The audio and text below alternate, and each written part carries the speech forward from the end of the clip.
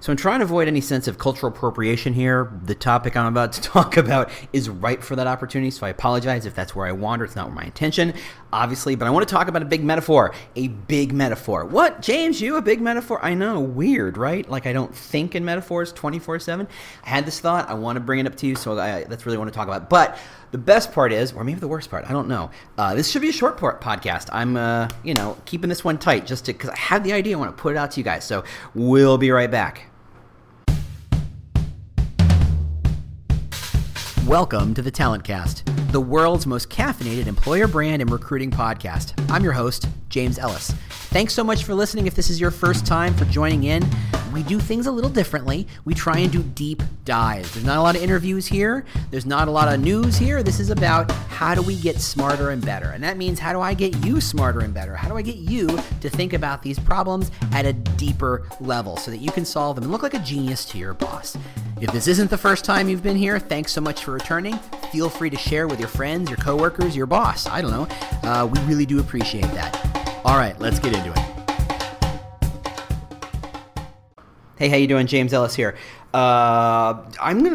It's Friday before RecFest. RecFest is next Thursday, and I'm panicked a little bit because I got to collect things like passports and figure out what the heck I'm going to wear. But if you're going to be in London and you're going to be at RecFest, please find me. Say hello. If you feel like flipping off Chad and Cheese, they're going to be there too. That's fine. I'm on board. Flip them off all you want. Flip me off if you want. I don't care. But let's go have fun. And I got stickers for you if you say hello. And with 3,000 people there, do not be shy. I have no idea what to expect. This is going to be total pandemonium, and I'm really excited for it. I mean, I'm terrified and excited, which is usually a good combination.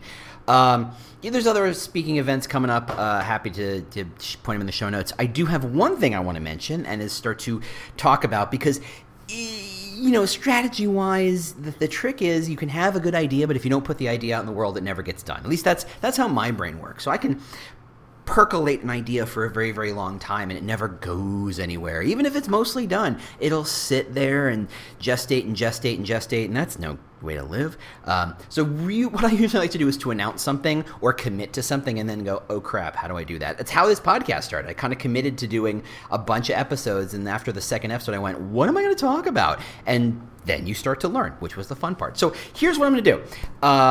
I'm announcing I'm putting a book out in the world. It's going to be rough. It's going to be a little messy. It's going to be imperfect. It is not run through a quote-unquote typical publisher because trying to do that did not work for me. They were very slow and they took forever. And either that or they wanted me to pay $12,000 for the privilege of getting to publish with them. And I said, I don't have that kind of money just floating around. I mean, I may be super famous podcaster person, but no, I don't have $12,000. So I'm putting it out on my own. So I'm announcing it so that I can commit to it. It's going to be, I think we decided September 16th, so 2 months from now, just a little bit more than 2 months from now, which means I have about a couple weeks worth of polish and rewrites and edits and making sure the charts and graphs and graphics make sense. I'm in the middle of cover and title hell. But I'm just announcing it. I'm announcing it, and that way I'm going to stick to my guns. I'm going to actually do the darn thing. So I will announce when I have a URL. It's going to be on Amazon because everything's on Amazon, right? And just so you know, would love for you to take a look at it. Would love for you to read it. And, I'm going to price it super cheap so that everybody get a chance to kind of do it. It's my opportunity, my chance to fulfill my mission. Or maybe not fulfill, but move the mission along of helping everybody reinvent their recruiting. So anyway, the book, and currently titled Attract Talent. We'll see how that plays out. Titles are the worst. They suck. I hate them. Anywho, as you can tell from the podcast entitled The Talent Cast, which honestly someone else titled.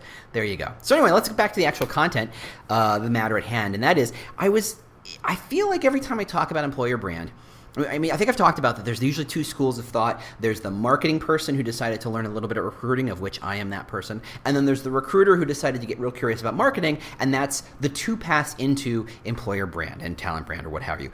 I think there's another kind of dichotomy happening, and I think it's interesting. And I want to kind of say there might be a third channel, and that is the first idea are people who think and by think, I mean their strategy, their approach, their mindset is that employer brand simply is. And your job is to kind of project it and to say, hey, this is what it is, and this is what it's all about. And there's real validity in that. I think there's a lot of function to say, look, start with what's authentic, start with what's real, and find a way to spin or showcase the positives of it, right? It's very much a take what is and go with it. That's that school of thought. The other school of thought is, let us put the right things out there. Let's shape the messaging. Let's shape the idea. Let's go ahead and push. There's very much a let's find out what people want and let's tell them about what they want to hear. It's almost like the branding is almost immaterial or disconnected from the actual experience of working there. You do the research and you say, oh, turns out everybody wants impact and value or impact and meaning. Okay, great. Let's just talk about impact and meaning. Okay, great. So when they walk in the door and they start to work there, you're going to give them impact and meaning? Well, no, because we just figured out what they wanted, right? It's from a marketing standpoint, it's simply a matter of show off the product or figure out what people want and tell them the product does that thing, right? That's really the tool schools of thought.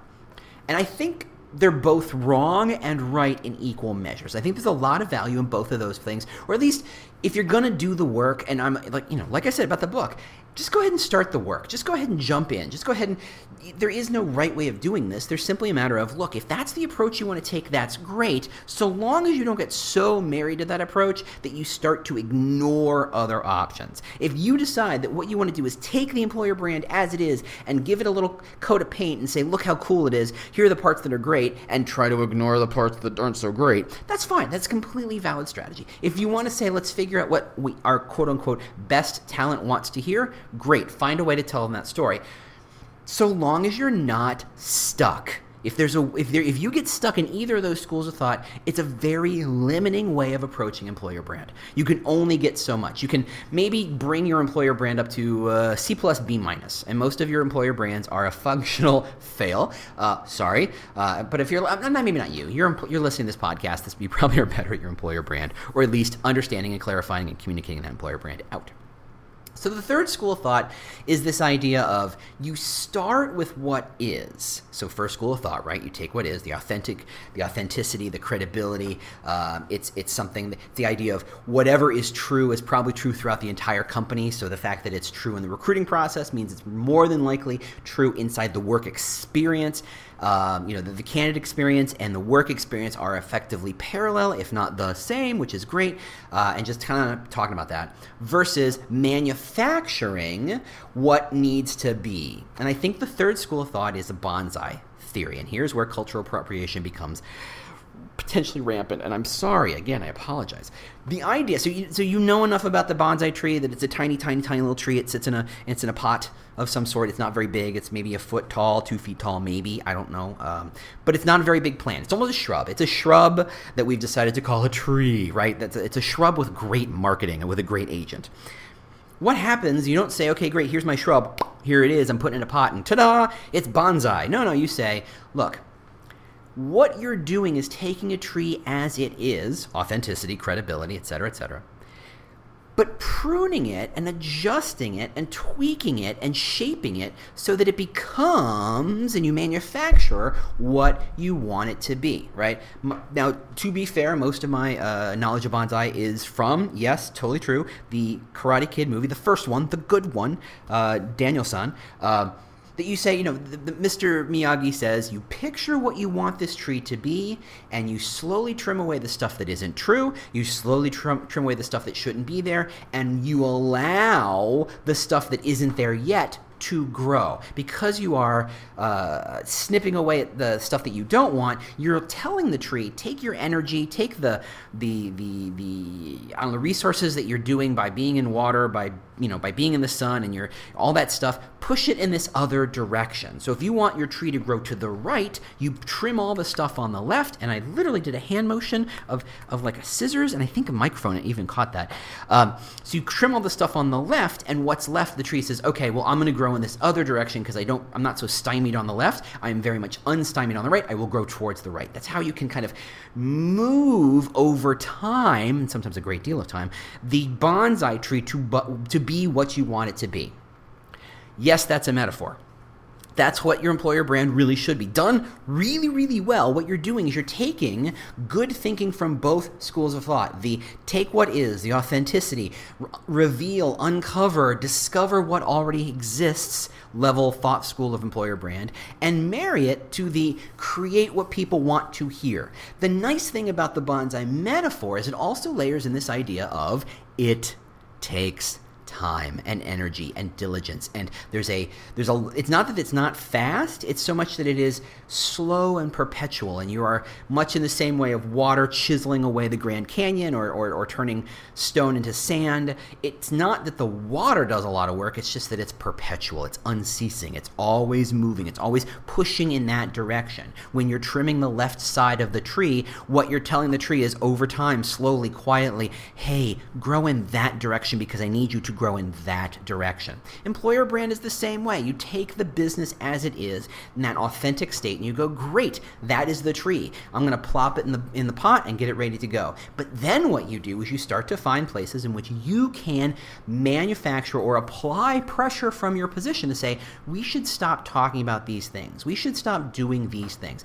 You should be the voice that says, I think we mentioned this before. If you are a company that talks about, for Women's History Month, how great and how much you're committed you are to women, you should be the voice that says, hey, how committed are we to women when our maternity leave is the legal minimum, right? It's very hard to marry those. Now, you're not going to change the world, and as we've talked about in the episode about control, you have no control. But your job is to be the voice of the outside world, to say the candidate will see these pieces of information. They will see you talk about how much you care about women and women's growth within a company, but they will also see that your maternity leave is the legal minimum, and they will also see these Glassdoor reviews of people saying, hey, maybe not so much, and maybe they might even see these reviews on Fairy Godboss or Power to Fly or other women-focused review sites to say, hey, this is not a company that actually elevates women. Now, your job is to say, here are the facts. This is what you say. This is the policy. These are what the reviews are. You have a disconnect and we need to solve for it. And I urge you to solve for it so that we can actually hire the women we want to hire. That is your job. And in so doing, what you're potentially doing is encouraging the company to rethink some of its policies, to rethink some of its issues, to rethink some of its situations and say, maybe there's a better way to treat them. You can't fix it. You're not head of HR. You're not the CHRO, are you? You're probably not. I'd love it if you were. Gosh, this would be a whole different podcast. If employer brand was the CHRO, this would be a whole different thing. This would be a lot of fun too, or also very complicated. But your job is to apply subtle pressure to move it in the direction you want it to be, to have the vision of what the employer brand could be based on what is. At no point am I saying, okay, if your employer brand is the post office, your job is to make it look amazing and exciting and a fast-paced, innovative space. Yeah, that might be a little too aspirational. In fact, that might be way too aspirational. You might be manufacturing lies, which we don't do here, right? At most, the rule of thumb is 10% aspirational. No, any more than that, and you are wandering deep into the territory of bullshit and lying, and we don't do that, right? We're better than that. You, me, all of us, better than that. So our job is to look at what is and say, where could it go? Based on this raw material, based on this company, based on the people who work here, based on the people who lead it, where could we take it? Now, it's your job because there's no one else thinking about these problems at this level. Recruiters aren't thinking about it. Their job is to put a butt in a seat. Their job is to build relationships. Great. Do that. Keep doing it. Recruiting leaders not there to do it because their job is to oversee the effectiveness of the recruiter for the most part. Yes, they probably see all the same things you do, but they're not tasked with speaking up about them and saying, hey, there's a disconnect here and we need to solve it. Frankly, they're probably not sitting around looking at Glassdoor reviews or Fairy Godboss Power to Fly reviews either, right? They're not positioned to see that part of the world, per se. Some of them are, and good for you. And if they are, great. But really, that's on you. And it's your job to tell talent acquisition and eventually leadership to put yourself in a seat at that table to say, look, the reason why you can't find the talent you want is because this is, be able to sit there and say, look, let's talk about how we would love to hire more black or African American people, or we'd love to hire more Latinx people, or we'd love to hire more women, or we'd love to hire more, heck, just make it super simple. Let's get beyond the D&I space. Let's just go, look, we're trying to hire more developers. And we say this to developers, and they see these other pieces of information. And then also, by the way, here's 3 of our competitors and what they're saying and how we compare. That's your job, to have the perspective of seeing all those pieces and saying, look, if these things are true, and by the way, they are, where are we going and what could we be doing? Where could we make a win? Where could we find a point of differentiation? Where could we find a pressure point? Where could we find an opportunity to plant a flag to say, this is what's unique about us, and this is where we are unique among these companies? That's employer brand, right? Being different is the value. Being different is the point. You have to show them how you should be different. That's your job. And think of it as crafting a bonsai tree every day. Tiny little snip, tiny little snip, tiny little trim, little bit of water, little bit of sunlight every day. Tiny little trim, little bit of water, little bit of sunlight. That is what it means to be working an employer brand. You're not saying, look, I have this shrub, but I'm going to put a sign in front of it that makes it look like a Christmas tree, right? That's the market, that's the manufacturing world. And you're not going to take everything away and say, meh, it's a shrub, what are you going to do? That's the other school of thought. That's the authenticity school of thought. Marry the two ideas. You want to encourage growth in the right direction, in the right way, to the right people, to the right jobs, to the right situations, and you want to trim slowly, quietly, subtly the stuff that doesn't serve the brand. You are trimming a bonsai tree. That's what employer brand is. And I think the more we stop thinking about it as just, hey, let's just discover it, which is great, that's step 1. Or, hey, let's just manufacture it. Yeah, maybe that's a little too much, is step 2. Put them together. Because a lot of times you hear companies say things like, okay, we need to have our employer brand care about X and Y and Z, or focus on these people. That's great if you're the right kind of company. But not every kind of company can appeal to women. Not every kind of company can plant a flag and say, this is a place where Black and Latinx people can thrive. Sometimes, in fact, most companies, they can plant a flag that says, look, it's fine. We don't do much for Black and African Americans. We don't do much for Latinx people. But, hey, it's not like we're racist all the time. It's not like we're bigots about it. It's not like we're saying only whites. We're just saying, look, we're not really catering to that audience. We're just doing a thing. That's fine. That's fine if that's what you are. It's not fine if you're flat out racist. Don't be that person. Come on, we're better than that. You know that. But you can say, look, we're not catering to that audience because that's not the kind of company we are. So then I would ask you, okay, great. What kind of audiences are you catering to?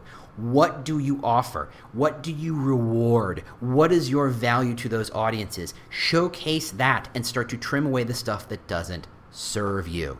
That's the goal. That is employer brand. Take what is and slowly, subtly shape it using influence. I guess I can't speak of it. Influence, right? There's the right enunciation on the first syllable. Influence that brand, influence the policies, influence the issues, influence what you think leaders should be thinking about, how they should be thinking about, and what they could do to solve it. That's the job, to slowly shape over time. And the more you feed that the bonsai tree, the more you trim it in the right direction, the more it will begin to take the shape you envision it to take. That's the goal. It doesn't happen fast. It doesn't happen quickly. It doesn't happen out of thin air. You start with what is. That's all I had to say. Not as short as I thought it was going to be. Apparently, I can talk quite a bit. Otherwise, thanks so much for sharing. Thanks so much for reviewing. I appreciate that. Thanks so much for responding. And as always, you can find me on at the War for Talent or talentcast.com. Come find me. Come comment. Come ask me questions. Come up with some subjects I should be talking about. I'd love to hear that. Thanks so much for listening. And by the time I hear you again, I'll be back from RecFest. Hopefully, I'll survive. I'm terrified, really. And I'll talk to you next week. Bye. Well, the music means you've made it to the end of another episode of the Talent Cast. If this was useful to you, do not keep it a secret.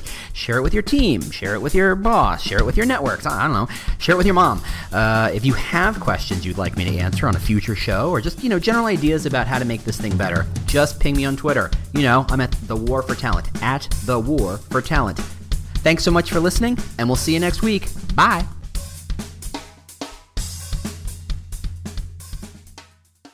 Do you love news about LinkedIn, Indeed, Google, and just about every other recruitment tech company out there? Hell yeah.